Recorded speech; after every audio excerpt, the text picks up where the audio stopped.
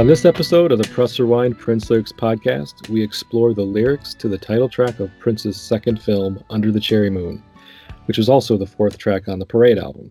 And joining me to talk about this song is Todd Sanzone. Hi, Todd. Good morning. How are you, sir? I am great. I'm great, thank you. How about yourself? Yeah, I'm also wonderful. Thank you. Happy holidays to you and everyone listening. Happy to be invited back again. This is my third go round, and I want to just say thanks for having me for an album track this time. Yeah, right. You're doing all the B-sides with me. Yeah. But not only is it an album track, it's like, it's not technically the title track because the title of the album is Parade. Right. But it kind of serves in some ways along with Christopher Tracy's Parade as kind of like the title track because it's the song title of the movie that is most associated with this album, Under the Cherry Moon. Indeed. Yeah, so it's kind of like an album track, or it's kind of like a title track in that regard. Yeah. Depending on how you look at it. So Under the Cherry Moon, it's a ballad. I mean, it's very clearly a ballad, I think. It's a slower song designed to kind of evoke a classical, maybe early 20th century feeling. Which, kind of what the film's aesthetic does as well, with it being black and white film, a lot of, mid-century architecture, mid-century cars and looks. Maybe not so much the fashion, at least not Prince's fashion in the film. I don't know if that would be considered mid-20th century. But, there's a lot of the aesthetic of Under the Cherry Moon that fits that mid-century vibe, and this song kind of does the same thing for me, at least. I don't know how you think about it.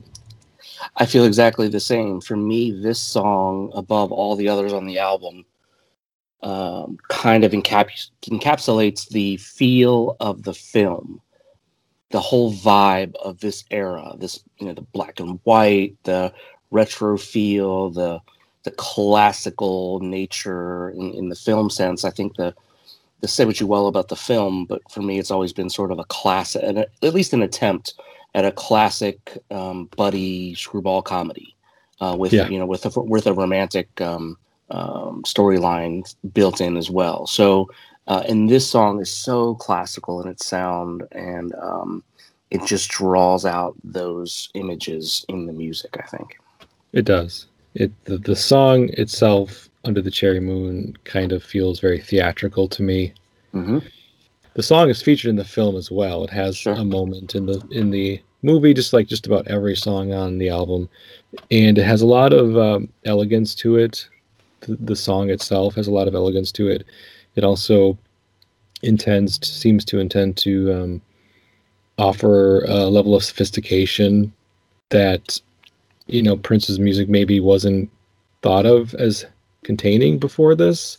Around the World in a Day had some moments, but it was pop music for the most part, pop and funk and R&B music, and with certain albums had a lot of rock elements as well.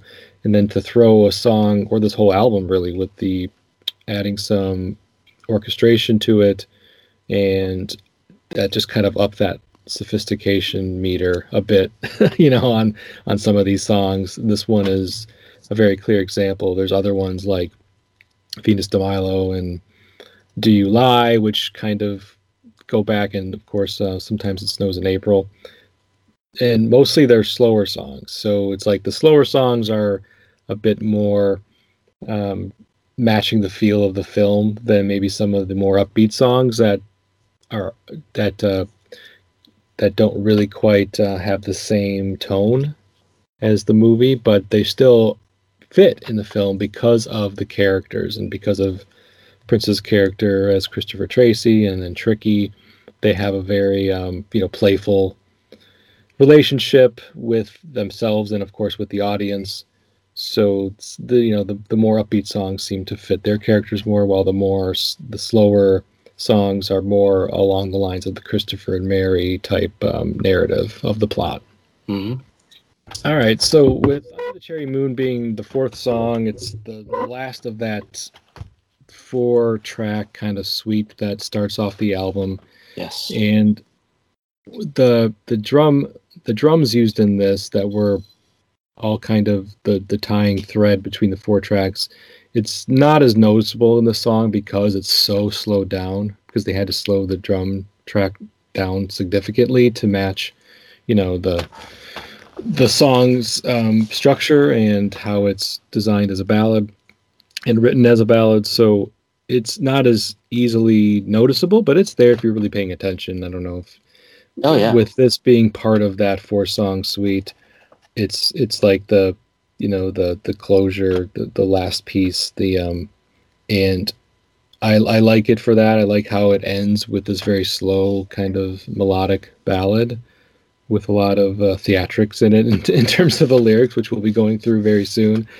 And as far as this song, Todd, you chose this song for yourself to participate on this podcast. Yep. I mean, what's your thought about the song overall in general? So first I'll touch on, what you just said and carry that forward. When I was, let's see, how old was I when this album came out? I was 14 years old. And as a 14-year-old, I had no knowledge of, or I was never privy to the recording process for this album, right? So it never occurred to me that, Prince played the drums for these first four tracks straight through, whether they were live drums or a machine or a combination of both. But the story that I've heard is that he laid down the drum tracking for this song along with the previous three in sequence without stopping. Mm-hmm. And then he laid on the other instruments likewise. So anyway, I wasn't privy to that. And yet my ear told me that this was the completion of a suite of songs. Like, I always considered the first four songs on this album to be kind of one long song almost. So in that sense, it's always been sort of interesting to me. Now, when you get to the song itself, I've always loved this song. And just as an album as a whole, even more so for me than Around the World in a Day, this is a quirky little bit of music, this whole album. It's just a quirky, mixture of sounds. But it works, and it works so well, and I loved it from the get-go. And this song in particular, as I said earlier, it just sort of brings out the whole flavor of the period for me. And so, in that way, it was always special to me. Mm-hmm. I don't know that I would sit down and say, okay, this is in my top 10 Prince songs or anything like that. I rarely do that anyway, but I don't think it would be there. And yet, I love it. I love it. I love it. And then, fast forward many, many years after that, for whatever reason, this is one song that always just stuck in my head to a degree that I was able to, without looking at the lyric sheet, I could sing it or, go over it in my head. And it became one of a short list of songs that when my daughter was born, I would sing to her when she was an infant in order to calm her as well as keep myself awake at 3 a.m. while I was feeding her. And then when she got to be a little bit older, it just became one of those songs that I would continue to sing to her just because she liked to either read or sing to calm her down before she went to sleep as a toddler.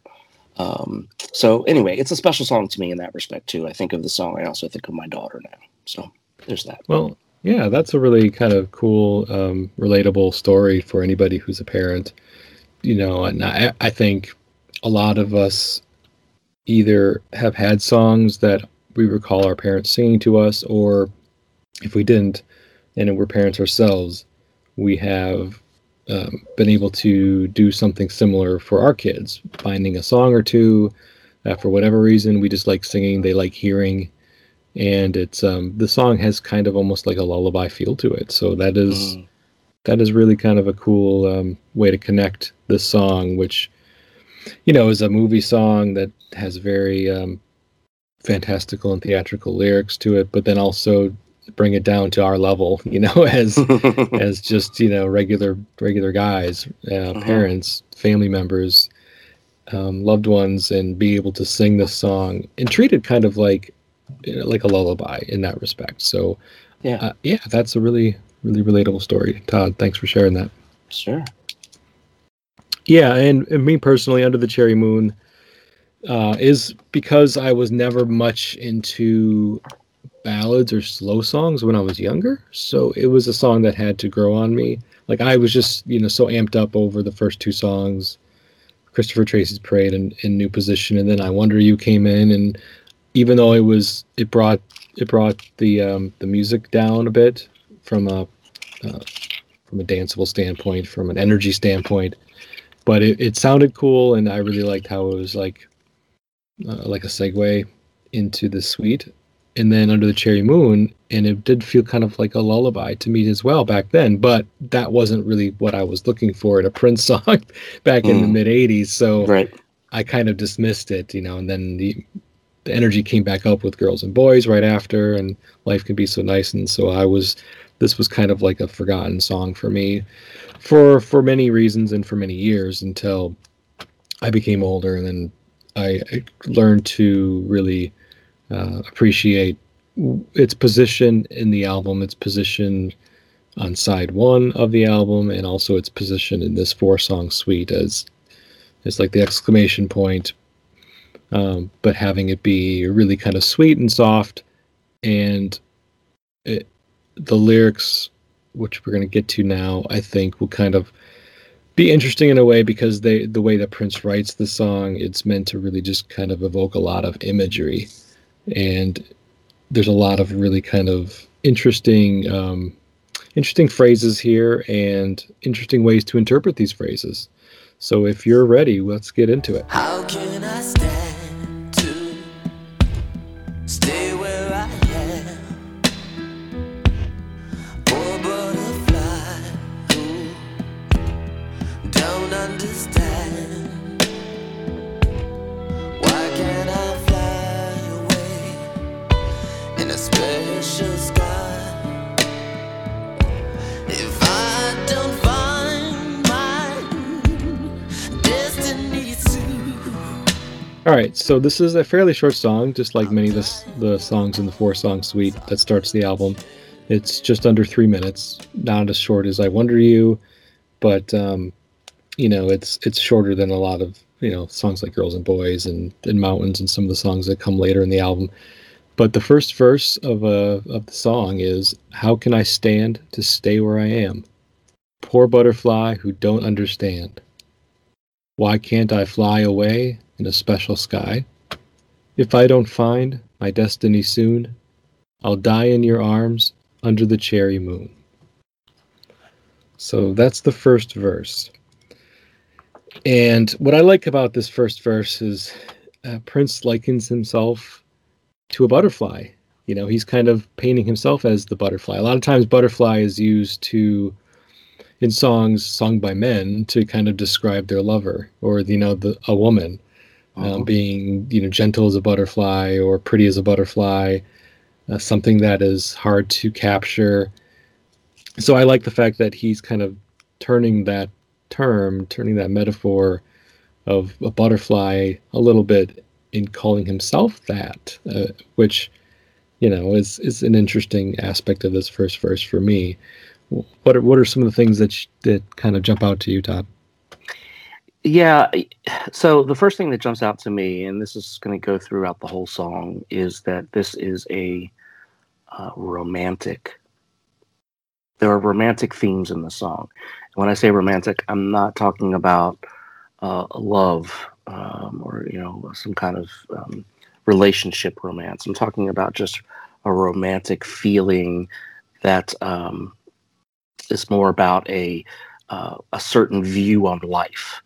And so here, it comes out with lyrics that about he's questioning life and why can't I do this? And he's using very romantic language to do that, comparing himself to a butterfly. And then ending with, if I don't find my destiny soon. And then the only thing that we get as a refrain, the repeat of the line, "I'll die in your arms under the cherry moon." So it's very theatrical. It's very dramatic, and it's very romantic to me. And that continues throughout the other verses as well. So yeah, that's it.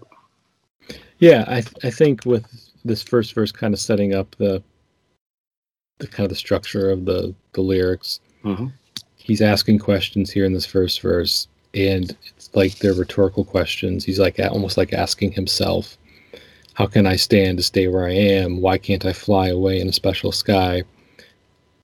It's like he feels stuck, I guess. It's kind of what I'm getting out of this. Like he feels stuck, and in what way? I can't be 100% certain, because one could interpret it like, oh well, it's talking about his muse, which music is, often, well, music is his destiny. Where it says, if I don't find my destiny soon, as Prince as the musician, music has always kind of been like his destiny, or at least that's how I look at it.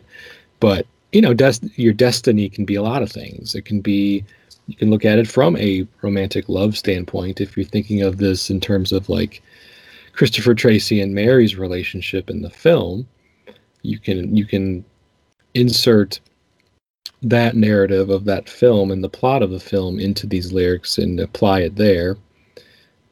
But I also like looking at this a little different way, just thinking of it as more of just a conversation or a statement about his own creativity and his own life. More like autobiographical in a way, I guess, to say like, I'm this butterfly, and I'm feeling a little stuck, maybe stuck creatively. And if I don't find my destiny soon, I'll die in your arms under the cherry moon. And I do want to touch on that line, I'll die in your arms under the cherry moon, a little bit later.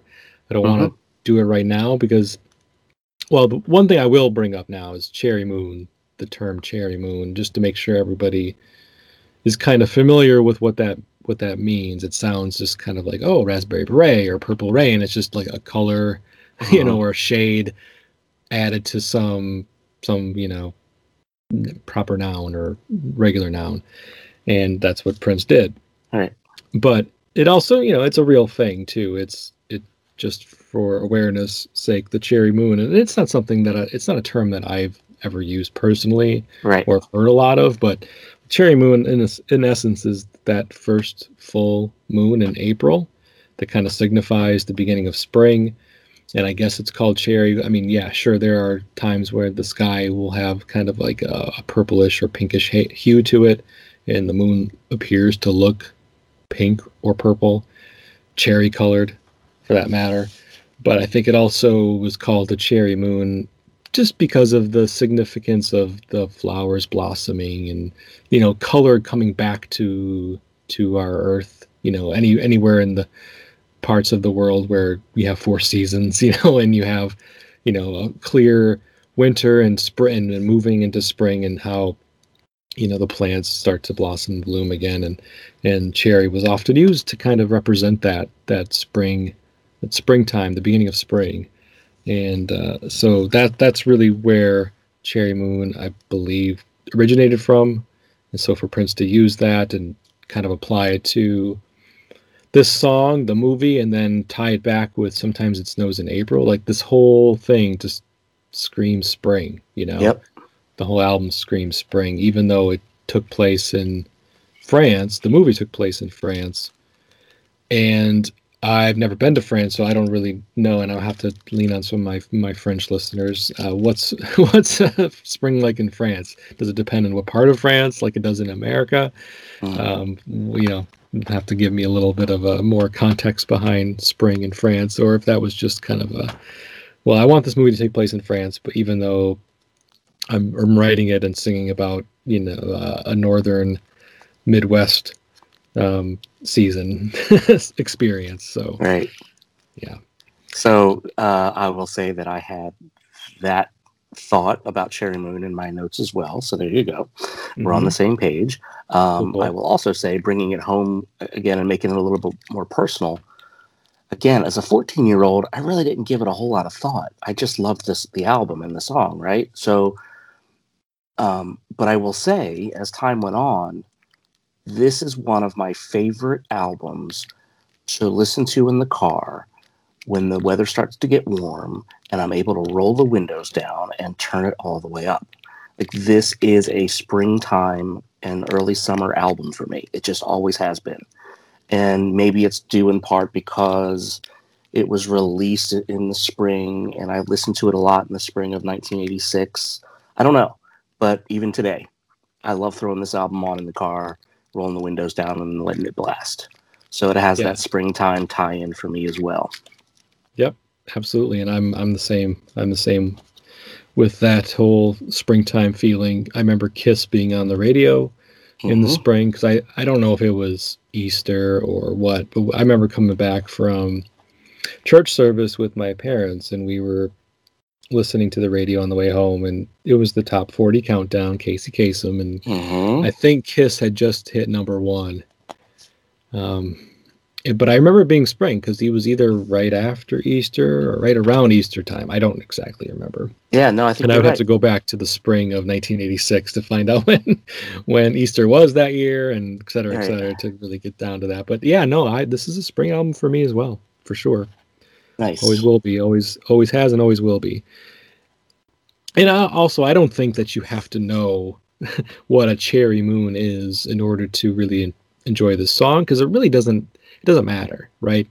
So when you hear the line, "I'll die in your arms under the cherry moon," you just get like this vision of two people under the moonlight, and you imagine that the person singing it's a cherry moon just because of, it's big and bright, but that's not really what it's, that's not important. That's not information that you have to have at your disposal in order to appreciate the line and to appreciate its poetry, I guess, is what I'm trying to say there. Yeah. I want to live life to the ultimate high. Maybe I'll die young, like heroes die. Maybe I'll kiss you some wild, special way. If nobody kills me or thrills me soon, I'll die in your arms under the cherry moon. All right, so then the second verse goes, "I want to live life to the ultimate high. Maybe I'll die young like heroes die. Maybe I'll kiss you some wild special way. If nobody kills me or thrills me soon, I'll die in your arms under the cherry moon." And then after that, goes into like a musical break, a short musical break, and then you kind of hear Prince saying, "And that's all right," That's all right. under that musical break, which I never really tied together with the lines before, but when I'm reading them, it has, "And that's all right," right after "I'll die in your arms under the cherry moon," but in the song, there's a fairly significant pause with just music before he says, "And that's all right." So with the second verse, it kind of follows the same structure. And he's really, once again, singing the song from a first-person perspective. I want to live life to the ultimate high. Maybe I'll die young like heroes die. Maybe I'll kiss you some wild, special way. A lot of I and me here. It's really singing it about himself and about his feelings, the narrator's feelings. And for me, the second verse even amps up the drama, even more so than it did in the first verse. A lot more drama here, talking about kill me and thrill me and kiss me, or kiss you, I guess.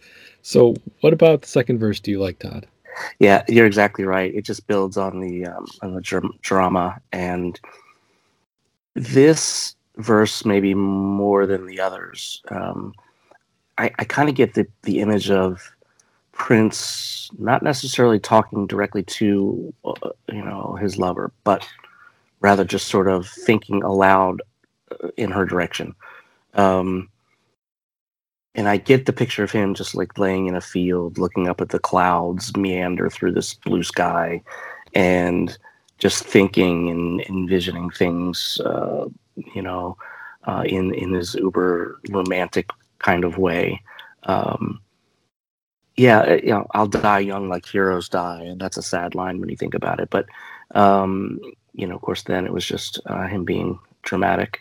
I'll kiss you in some wild, special way. That almost evokes lyrics from When Doves Cry for me. Kills me or thrills me soon. I don't know. Again, I love it. It just carries forth that whole dramatic and romantic theme for me. But again, I feel like he's just thinking aloud, not necessarily talking to his woman. Yeah, me too. While this song is meant to, and like you already mentioned, be romantic, but it's not the same kind of romantic that a lot of people think of when they think of a romantic song. Right. It almost feels like he's like this. I think of Young and Restless. Like he's young and restless singing the song. It's like somebody who is young and restless singing the song, who just feels like they have a lot to offer, or at least they want to live life to the. I mean, he says, "I want to live life to the ultimate high," which is basically another way of saying I want to live life to the fullest. Right. I want to participate in everything that life has to offer me, and whether that means that, if by doing this, by chasing these dreams, chasing these muses, chasing these goals, it might kill me. Because I'm young, and although I feel indestructible as a young person at times, there's also a thought he's exhibiting and expressing the understanding that some of the things that he could get into could kill him. Maybe I'll die like young heroes die. I mean, he calls himself a hero, which is kind of funny.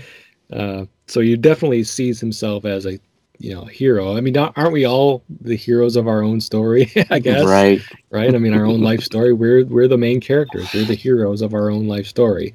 So it's not unusual for him to, or it's not.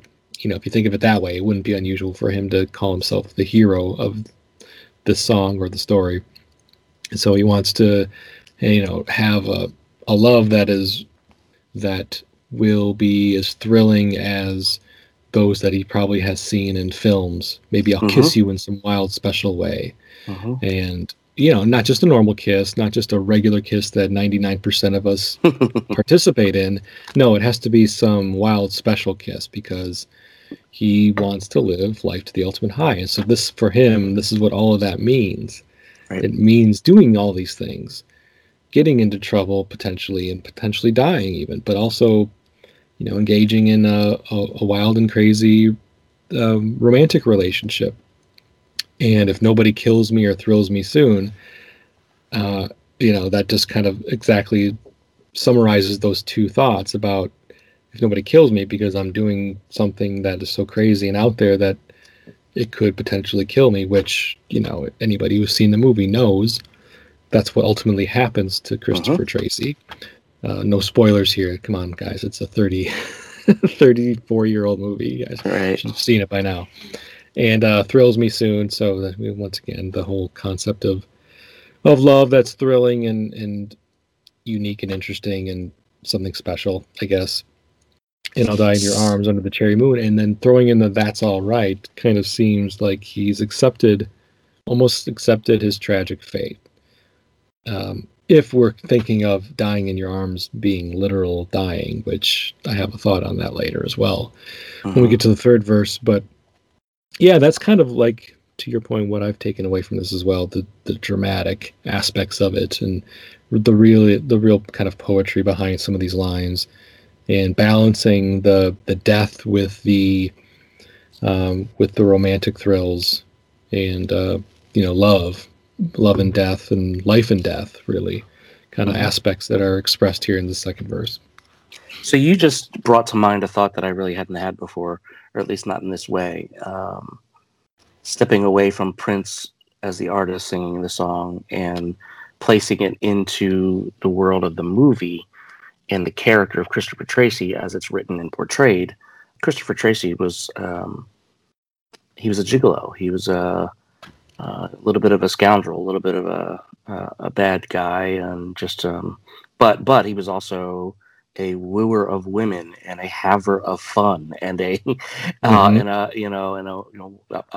party goer, and all these things too. So Christopher Tracy wanted to live life to the ultimate high, and he was sort of stuck in a world of that gigolo lifestyle, but he also had higher dreams for himself, as evidenced by not only his actions, but just his personality and little things he did when he was away from the party scene or whatever, his little grotto where he wrote poetry, and his way of wooing Mrs. Wellington over the phone with poetry and things like that. So he had, Christopher Tracy, that is, had a poetic and romantic mindset while he was also living it up.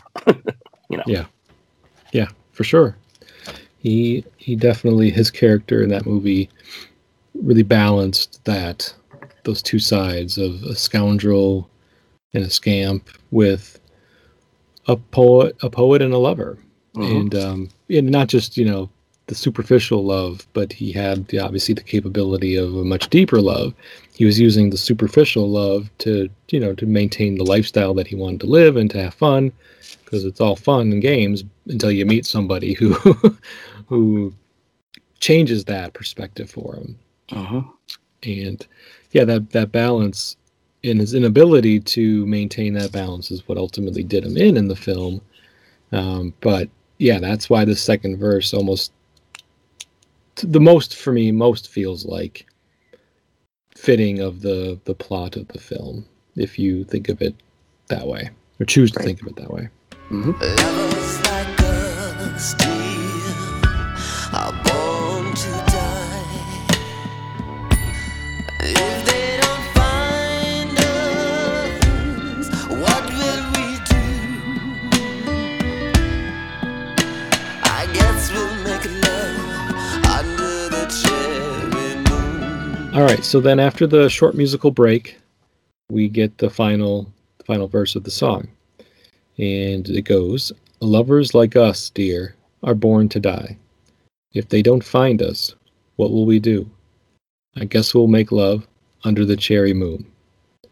I'll die in your arms under the cherry moon. Okay, so the third verse is shorter than the other ones. It's just kind of like the outro verse, or the punctuation at the end of the song. Repeats, the whole tragedy part of dying. Lovers like us, dear, are born to die. And he mentions death again, as he did in the second verse. If they don't find us, what will we do?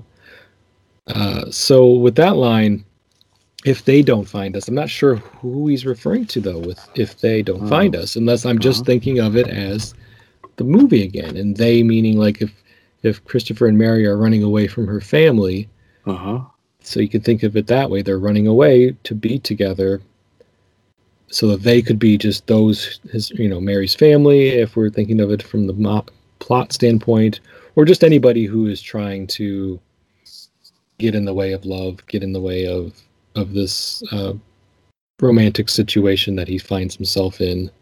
Because here he's not just talking about, he does say I a couple times, but he mentions somebody else, again here, like he did with Maybe I'll Kiss You in some wild special way, but the you could be anybody. I'll die in your arms, once again, could be anybody. And so we have to just kind of assume that he's speaking about the same person if we're talking about the song structure from verse to verse to verse. Lovers like us, dear, are born to die. And then finally, I guess we'll make love under the cherry moon, and I'll die in your arms under the cherry moon. So reading these lyrics, I finally had a different thought about what dying in your arms under the cherry moon could mean. So, and I'll have to ask you if you ever thought of this as well, but so death has the literal meaning of ending of life, but then it also has an alternate meaning, more of like an expression, little death, or la petite mort in French, to kind of be that experience that one feels post-orgasm, like the whole weakening of consciousness. And so then I started to think, if he means I'll die in your arms under the cherry moon, is he really just talking about orgasms? Like, having sex outside under the cherry moon, if we're thinking of it literally, and I'll die in your arms is just a really kind of expressive, poetic way of saying, we're going to make love. We're going to have sex under the cherry moon, and I'm going to die in your arms. Just a thought I had there after reading this verse, finally. Yeah. I like it. I like it a lot. I don't know. Yeah, I can see that. I can see that. I like it.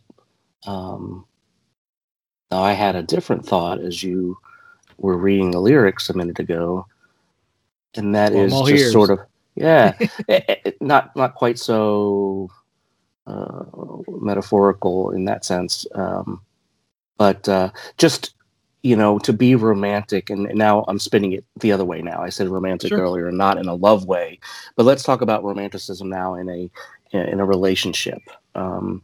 And to be in love, it has been said, is like flirting with heartbreak. Because if you're really in love with somebody and it goes sideways, it could really hurt. And so I get from the lyrics, "I'll die in your arms," that I want to be with you, even if it kills me, even if ultimately it doesn't go the way I want. I'm willing to risk it. I don't know. That's sort of my take on it. Interesting too. Just getting back to dissecting the verse. In previous verses it was I and you. Here he uses us and we.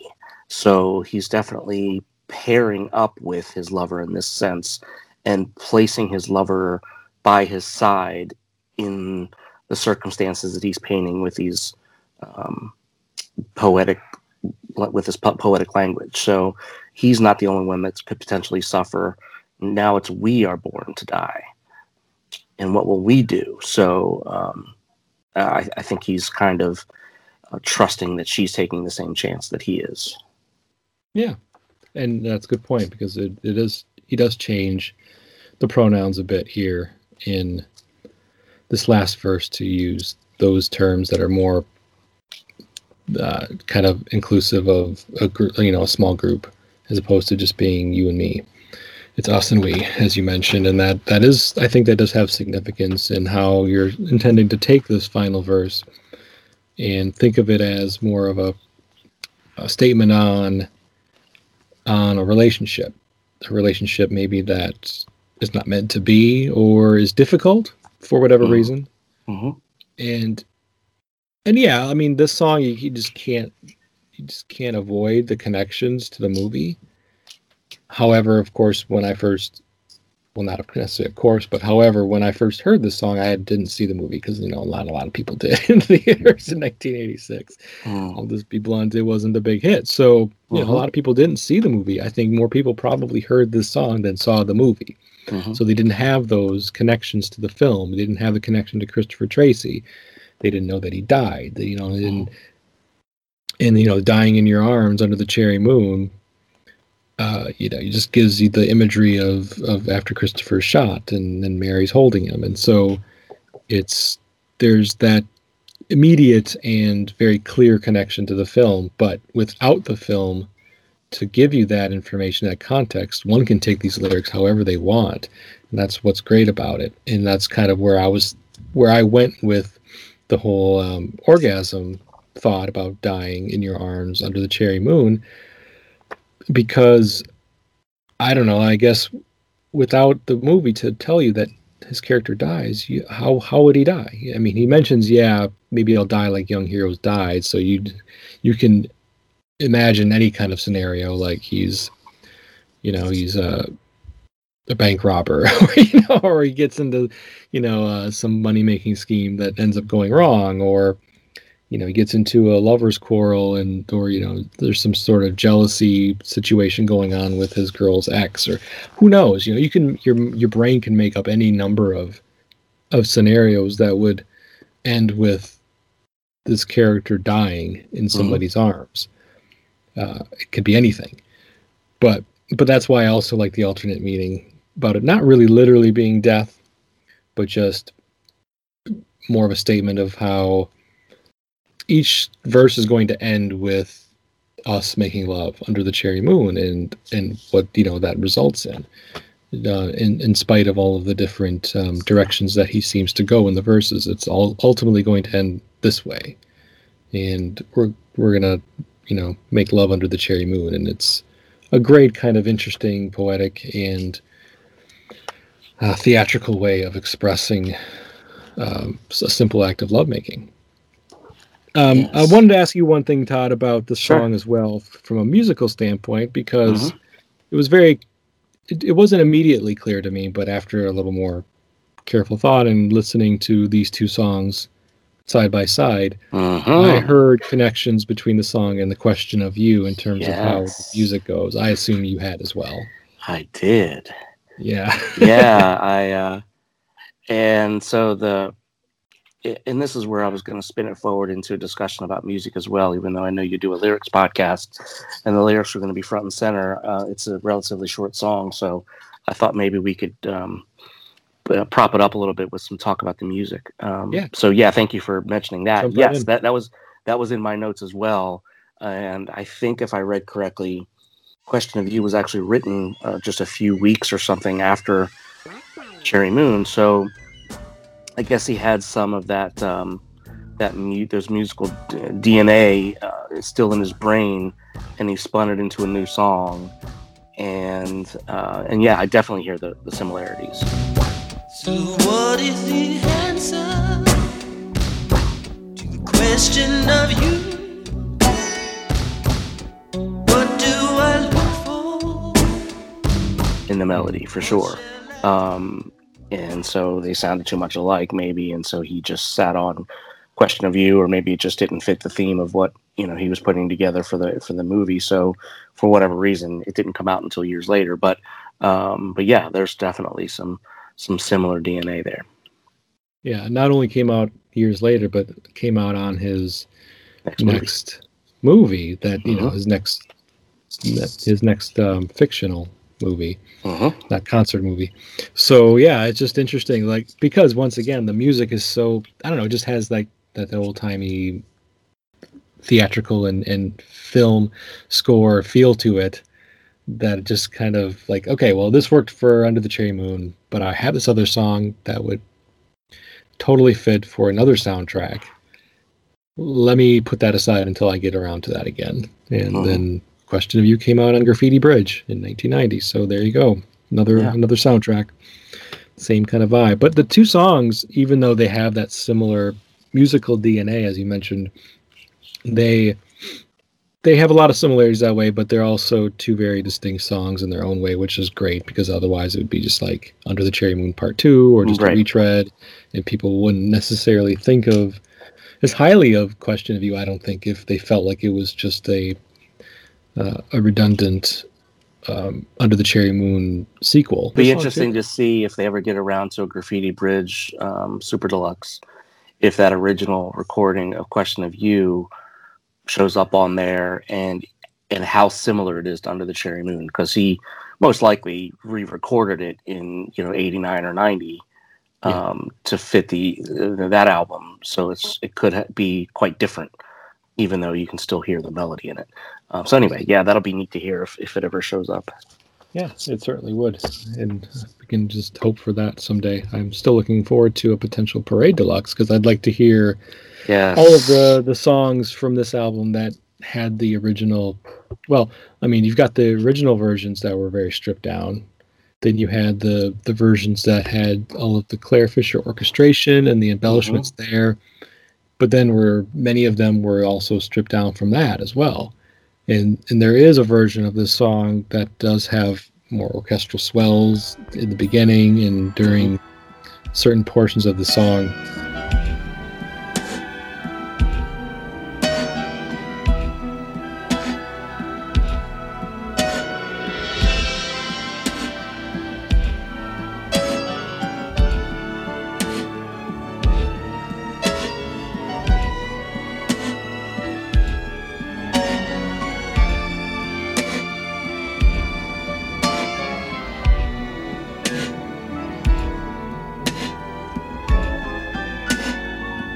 I actually like that version pretty good. I think it mixes and sounds well, or sounds good. I think Prince did a good job of editing, I think, for a lot of these songs, because especially with New Position, that was one that had the orchestration that just didn't work.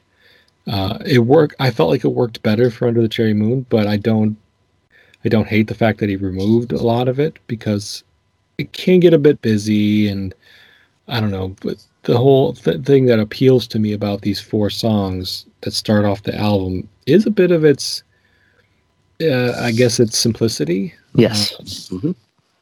You know, I mean, there's plenty of going on in Christopher Tracy's Parade. That one's kind of a busy song, but and there's plenty of musical embellishments in Under the Cherry Moon too, but it's also still very simple. The melody's simple. It's just you've got different instruments that come in now and then to add something to it, but it's really just a kind of a piano song in its essence.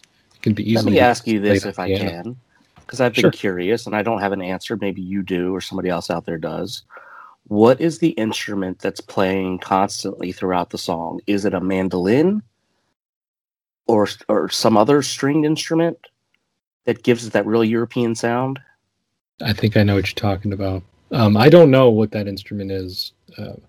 There will have to be some smarter and more accomplished musicians out there that have to answer that question, because I mean, that's the reason why I'm doing a lyrics podcast, because I'm Right. not a musician. I Yes, don't yes, have sir. that kind of skill set to really dissect music from that perspective. Yep. So that's something I will have to put out there to see who knows the answer, because I'm sure somebody does. It's Yeah, just not me. solicit some answers from our musically inclined audience, because I would Yeah. I would love to know. I looked at the credits for the album, and it doesn't mention. It just says, all other instruments and voices by Prince except where noted, and it doesn't give any specifics as to who played what. For the most part, it's just sort of broad stroke stuff. So yeah, I was left with that unanswered for myself. So yeah, I mean, it's a cool sound, and that's one of the things that makes this song sound like something from. Although I got the vision again, like I mentioned earlier, of Prince or Christopher Tracy laying back in the grass, looking up at a blue sky and clouds, and so I get that picture in color. I also get the black and white French Riviera, little coffee shop on the river side. By that sound alone, just that I'll call it a mandolin for now. It just sounds very European. Yeah. Yeah, and those credits can be infuriating. I mean, I get it. It's a lot simpler just to say all instruments Right. otherwise were noted as performed by Prince. Right. So it doesn't really tell us anything other than Prince did it all, except for this, and this. I was going to say just a couple other things about the music, because for me, the music plays a large part of what this song is. Maybe that's an obvious statement, but notable. There's a 40-second musical lead up before we get a lyric, and then there's about a 20 to 25-second musical interlude. So at a song that only runs about 2:57 or something like that, 1/3 of it is music alone. So you can't discount that. It's a very musical song in that sense. And the lyrics are quite short and simple, only 3 verses. Just in doing some research, I came across the term Baroque pop. Maybe you did too. It's an I wrote down infusion Baroque. of. I never used it because when I think of Baroque, I think of more like 17th, 18th century. Yes. And I get a more mid 20th century vibe for this song. But yeah, no, I wrote it down because I thought the term might have fit, but then I looked up Baroque to make sure I understood what it was referring to. I'm like, no, I don't really get that old of a vibe from it. Well, and when you add the word pop to the phrase, and I found it in several sources, Baroque pop is an infusion of rock or pop music and classical or orchestral music. So in that sense, it does fit, I think. Sure. So I found that somewhat interesting. And then what was the other note? I also like to sort of put things in context. I don't know. I find it to be fun and interesting. So just as a few points of fact, this song was recorded on 17th April 1985. So what was that? Just a few days after Around the World in a Day came out, or a few days before? I think it was a little bit before, yep. So his next record hadn't even come out yet, or had just come out, and he was already on music for the follow-up, so it's just the way Prince works, right? Yep. So we know that about him. I also found it interesting to note, and I did not know this before, that he played it on stage during the Purple Rain tour. and I found one of my Prince friends on Twitter sent me a copy of that concert, and I'll share it with you if you like too. So Yes, on please do. 2nd December in Toronto, during his piano interlude, which included, among other things, God and How Come You Don't Call Me Anymore, and a few others. He also did a little strictly instrumental piece that mostly it's just him tinkering. It's a lot of nothing. But at the very end, you get the da da da da da da da da da, and so that was the first little hint of that song that he was playing around with at the time.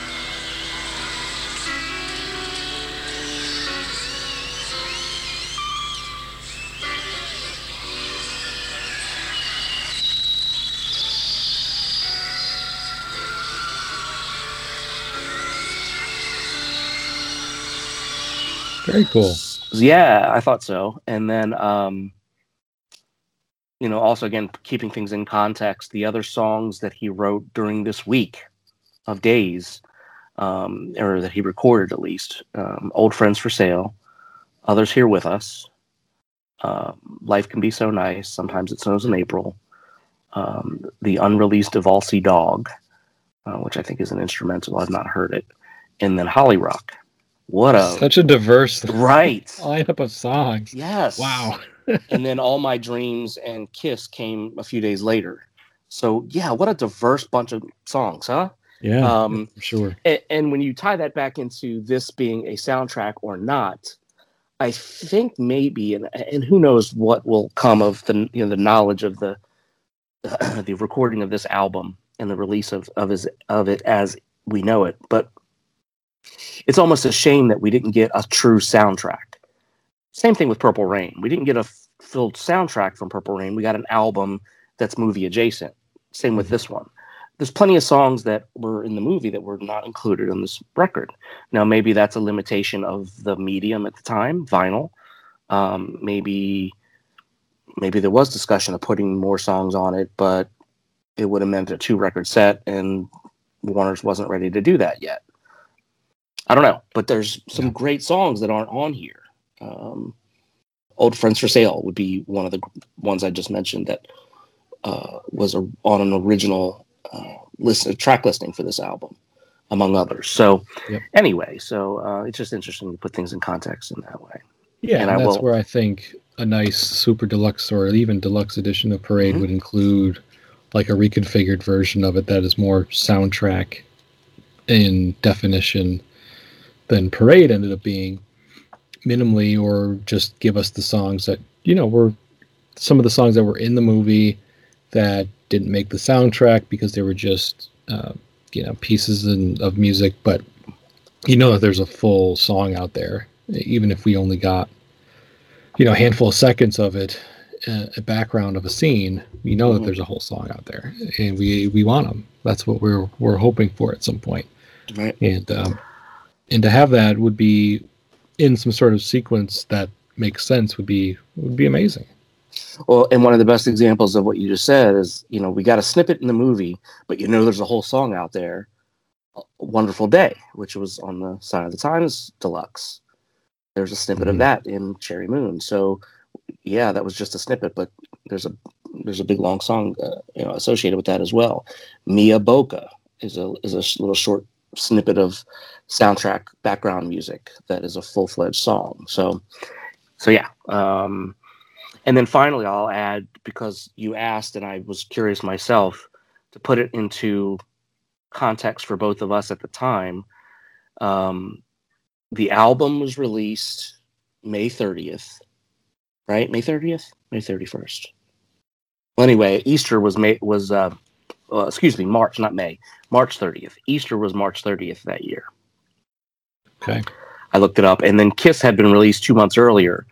So it had a full 2 months to get embedded in our skulls as a classically hit pop song. Yeah.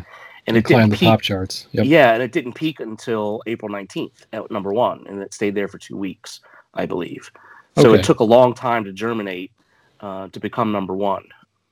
So yeah, so it would have been ingrained in us in that springtime, and you might be right on the money with your mention of Easter and how you were listening to it then. So there you go. Yeah, maybe Kiss wasn't number one the week of Easter, but it was probably up there, getting closer to the top spot. I mean, if it only made it 2 or 3 more weeks after Easter before it hit number one, so it was probably climbing the charts. And I remember hearing it. And this isn't a Kiss podcast. Right, I'm sorry. Episode, I didn't mean to bogart somebody else's I'll save my anecdotes about Kiss for later. But it was a very, very cool time. But what it does is remind us of spring, really. Yep. Easter is a springtime holiday. It doesn't matter if it's in March or in April. Mm-hmm. And that's how we associate Easter. And that's how, if there's any recollection of this era, the song, not necessarily the movie. So I'm just talking because the movie I don't think was released until the summer. But just the music behind it is what feels like spring to me. And that's what we're talking about, is the music. So there's a few touchstones for me that mean spring. There's Easter. There's Major League Baseball opening day. There's the Final Four. There's the Masters, and there's Parade. Those things mean spring to me. Very cool. All right. Well, thank you so much, Todd, for joining me today. I think we will wrap it up at this time. Anything you want to share with the audience about where to find you or what you're up to? Yeah, so I'm continuing to be active on Twitter at my PRN Forever handle. I'm very happy and honored to be invited to the Sign of the Times Twitter thread world. So those guys were kind enough to invite me to review a song that'll be coming up later in the month. I can't remember the date, so my chosen song will show up on the Twitter thread series, and I know you're doing one as well. So that's pretty exciting. I'm looking forward to that. But anyway, and again, kudos to everybody who's been doing these. It's been it's tremendous. I learned something with every one of them. So really, really great stuff. So there you go. Okay. Well, thank you so much again for joining me. Yeah. And I wanted to just wish everyone a happy holidays. We're recording this in the break between Christmas and New Year's. It probably won't come out until after New Year's, but still the holidays are in the minds of myself and Todd, of course, as we record this. So just stay safe, everyone. And you can find me, the Press Rewind Pod, on Twitter, Instagram, Facebook. Thanks again to everyone. Press Rewind, Prince Lyrics Podcast. I've been your host, Jason Brenninger. And until next time, goodbye.